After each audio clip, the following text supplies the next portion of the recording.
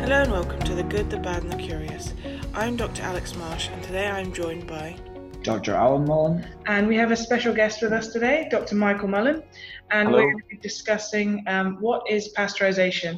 Now, Michael is a food scientist with industrial research and teaching experience in many areas of food manufacturing. Michael was a lecturer in food technology at Queen's University Belfast for 19 years, and currently Michael is an independent food and beverages professional located in Northern Ireland. And today we're going to start the discussion with what is pasteurization? Okay. Pasteurization is a mild heat treatment that reduces the number of harmful bacteria in milk to a safe level. Now, sometimes milk will be free of harmful bacteria, but we have to assume that these pathogens will be there. So it's a mild heat treatment and it reduces these bacteria to a safe level. So by mild heat treatment, what kind of temperatures and times are we talking about? The statutory treatment for pasteurization, and this is a global standard, is 72 degrees Celsius for 15 seconds. So relatively low temperature and quite a short time period. So I think, people would be quite surprised whenever they think of pasteurization. They probably think it would be much higher temperatures than that and for a much longer time. So definitely so compared to, I think it's UHT is another treatment. It is. That produces a commercially sterile milk, which has a shelf life of several months. Mm-hmm. But because of the higher heat treatment involved, there are slight changes to the taste of the product. So it gets a much more severe heat treatment than pasteurized milk. So are there any chemical changes that happen to the milk, either the UHT milk or the normal milk, on pasteurization? Well, what I'm going to do is I'm going to keep it simple and just stick to pasteurized milk.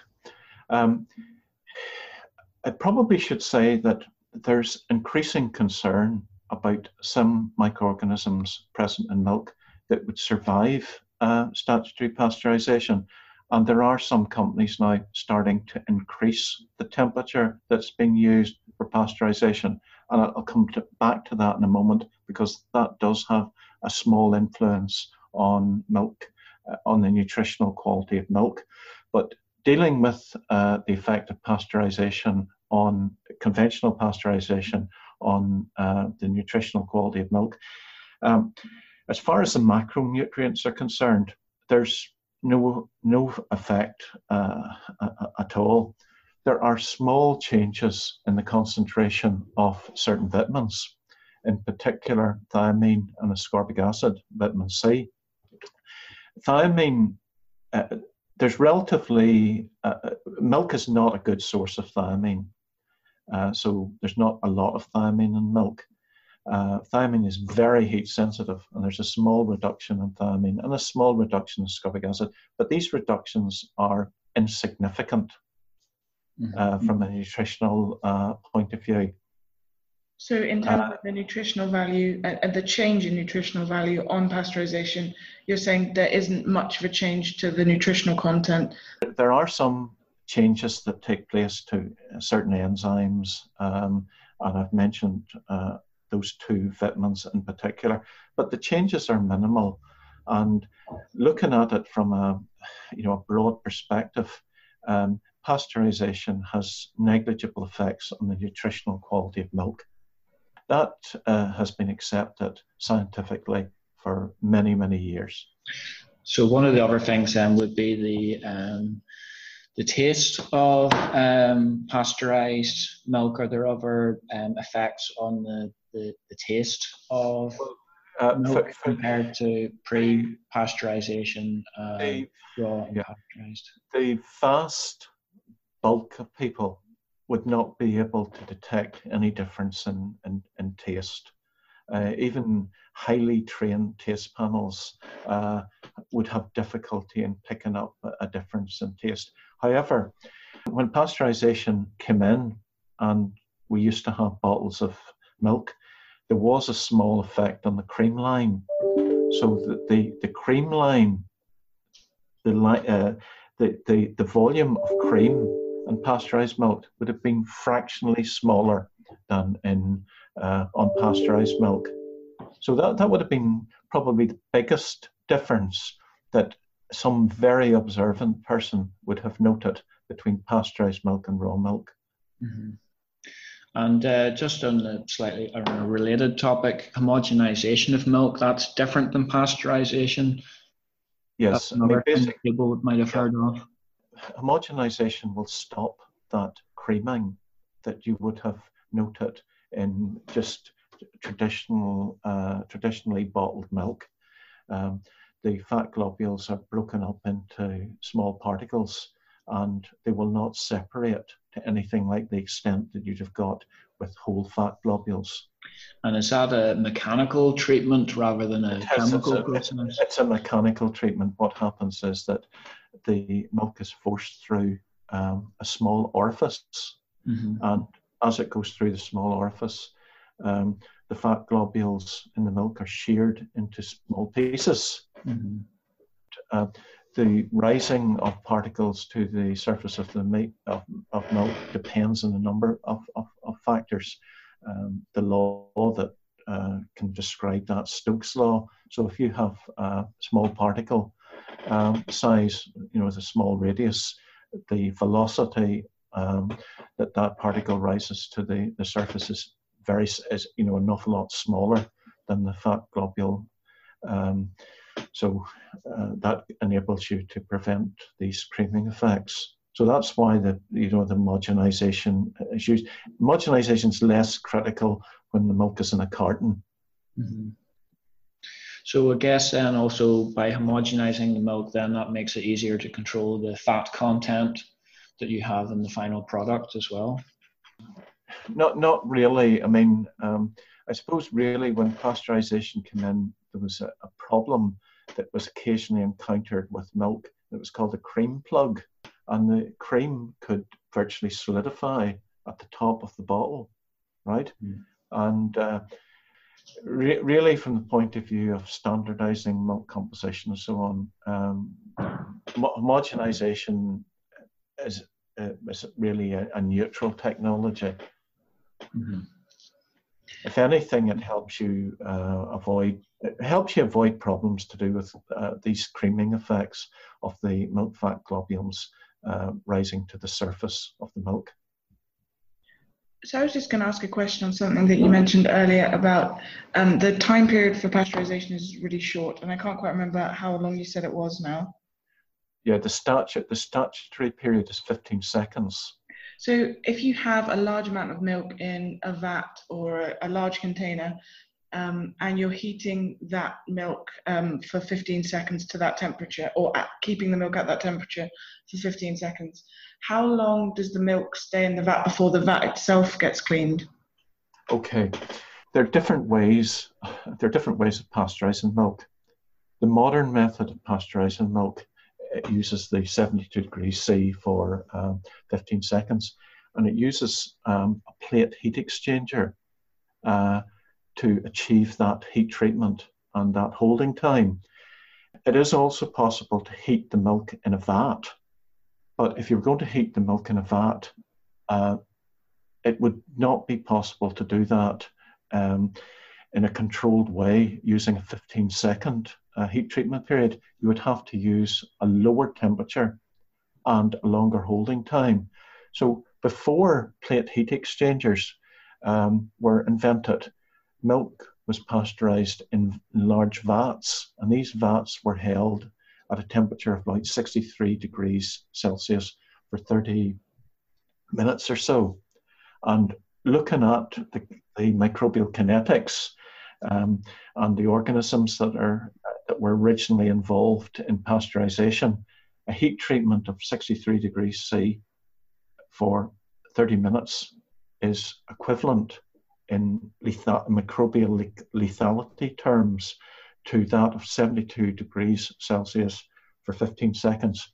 Now, you have to use certain indicator organisms to work out that equivalence.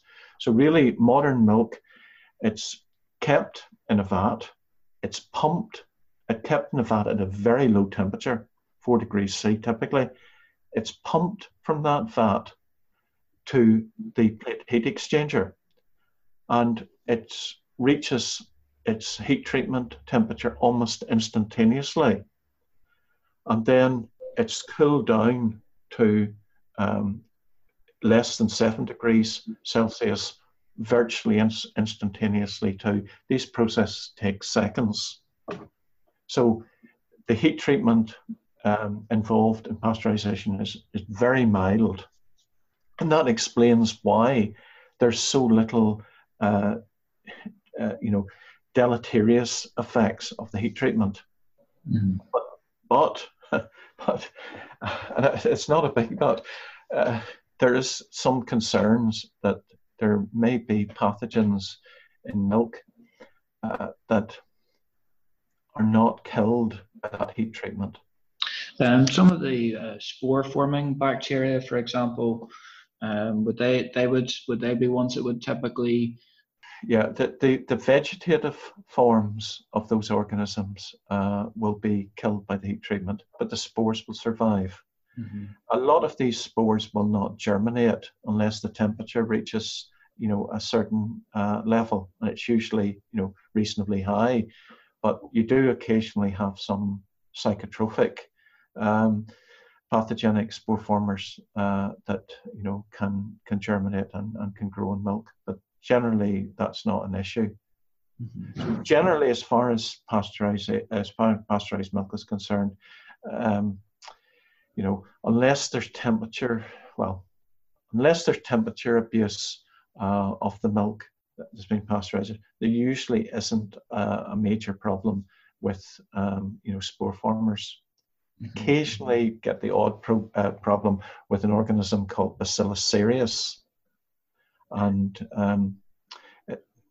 but really that's the one that causes the bitty cream, is it? Yes, people might be familiar with. It produces an enzyme that destabilizes the milk fat globule. You tend not to see the bittiness with modern homogenized milk. Mm-hmm. So in terms of, I think earlier you mentioned raw milk. Is raw milk the same as unpasteurized milk? No. In industry, there are some sub-pasteurization heat treatments used. The main sub-pasteurization heat treatment that's used is called thermization. And thermization is used in industry. Sometimes they have got to store milk before it can be processed for several days. And milk is susceptible to the growth of psychotrophic microorganisms. They can grow reasonably fast at 7 degrees C, 4 to 7 degrees C, for example. So in some companies, as the milk comes into the processing plant, they will heat treat the milk at a temperature, say roughly from 60 degrees Celsius up to about 68 degrees Celsius for 15 to 20 seconds. That's the range of temperatures and times that might be used. And what that treatment does, it eliminates effectively the psychotrophic organisms and enables the company to store the milk for several days. Mm-hmm. It has even lower effects on thiamine and ascorbic acid than conventional pasteurization heat treatments. So what would that type of heat treatment typically be called? It's called thermization. And is that associated with unpasteurized milk? You were asking whether or not there was a difference between raw milk and pasteurized milk and unpasteurized milk. I'm saying that there is a heat treatment that's short of pasteurization called thermization. Oh, I see. Okay. Okay, so milk from milk from the cow or whatever other type of milk it is should be sterile to begin with. but it's subject to being contaminated. Well, this is very interesting. There's quite a few biological secretions that people always said were sterile. There's not too many things that are absolutely sterile. Yeah. So milk from the cow isn't sterile. Yeah. It contains small numbers of microorganisms. Mm-hmm. But it's also got a high nutrient content, so that means that it's highly susceptible to. It's a good food source potentially for bacteria. Yes, it's an excellent food source for bacteria. But I mean, milk straight from the cow contains a very low count of microorganisms. Mm-hmm. You're talking about normally less than about 500 per milliliter. Okay, so I think we're kind of coming to the end of what we have time for today. I just wanted to ask you kind of a question to the side of what we've been discussing today. What, in your opinion, what do you think are the main challenges facing, milk production today?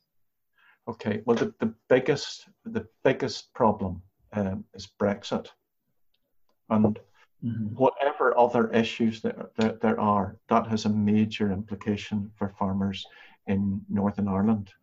Mm-hmm. And it's to do with, tariffs, it's to do with, transport of milk from this jurisdiction to, for example, the Republic of Ireland, and the possibilities of tariffs being put that is that could be, if that isn't resolved, if there's a no deal Brexit, it will have the potential is there for major issues for our farmers. Globally, there's also an issue to do with the contribution of cows to, basic cows produce methane. Methane is one of these global warming gases. So there's quite a lot of interest at the moment in research to reduce the amount of methane that cows produce. There's still disease aspects that are causing concerns. TB, for example, still a problem in farms in Northern Ireland. There are issues to do with how that TB can be controlled. There's the occasional problem still to do with brucellosis. So there's some animal health issues that are still there. But I would say the biggest issue for farmers in Northern Ireland, dairy farmers in Northern Ireland, is if we have a no-deal Brexit. Okay. Well, thank you very much for joining us today. I think we had a really interesting discussion. Yeah, thank you. Thanks. Okay, thank you.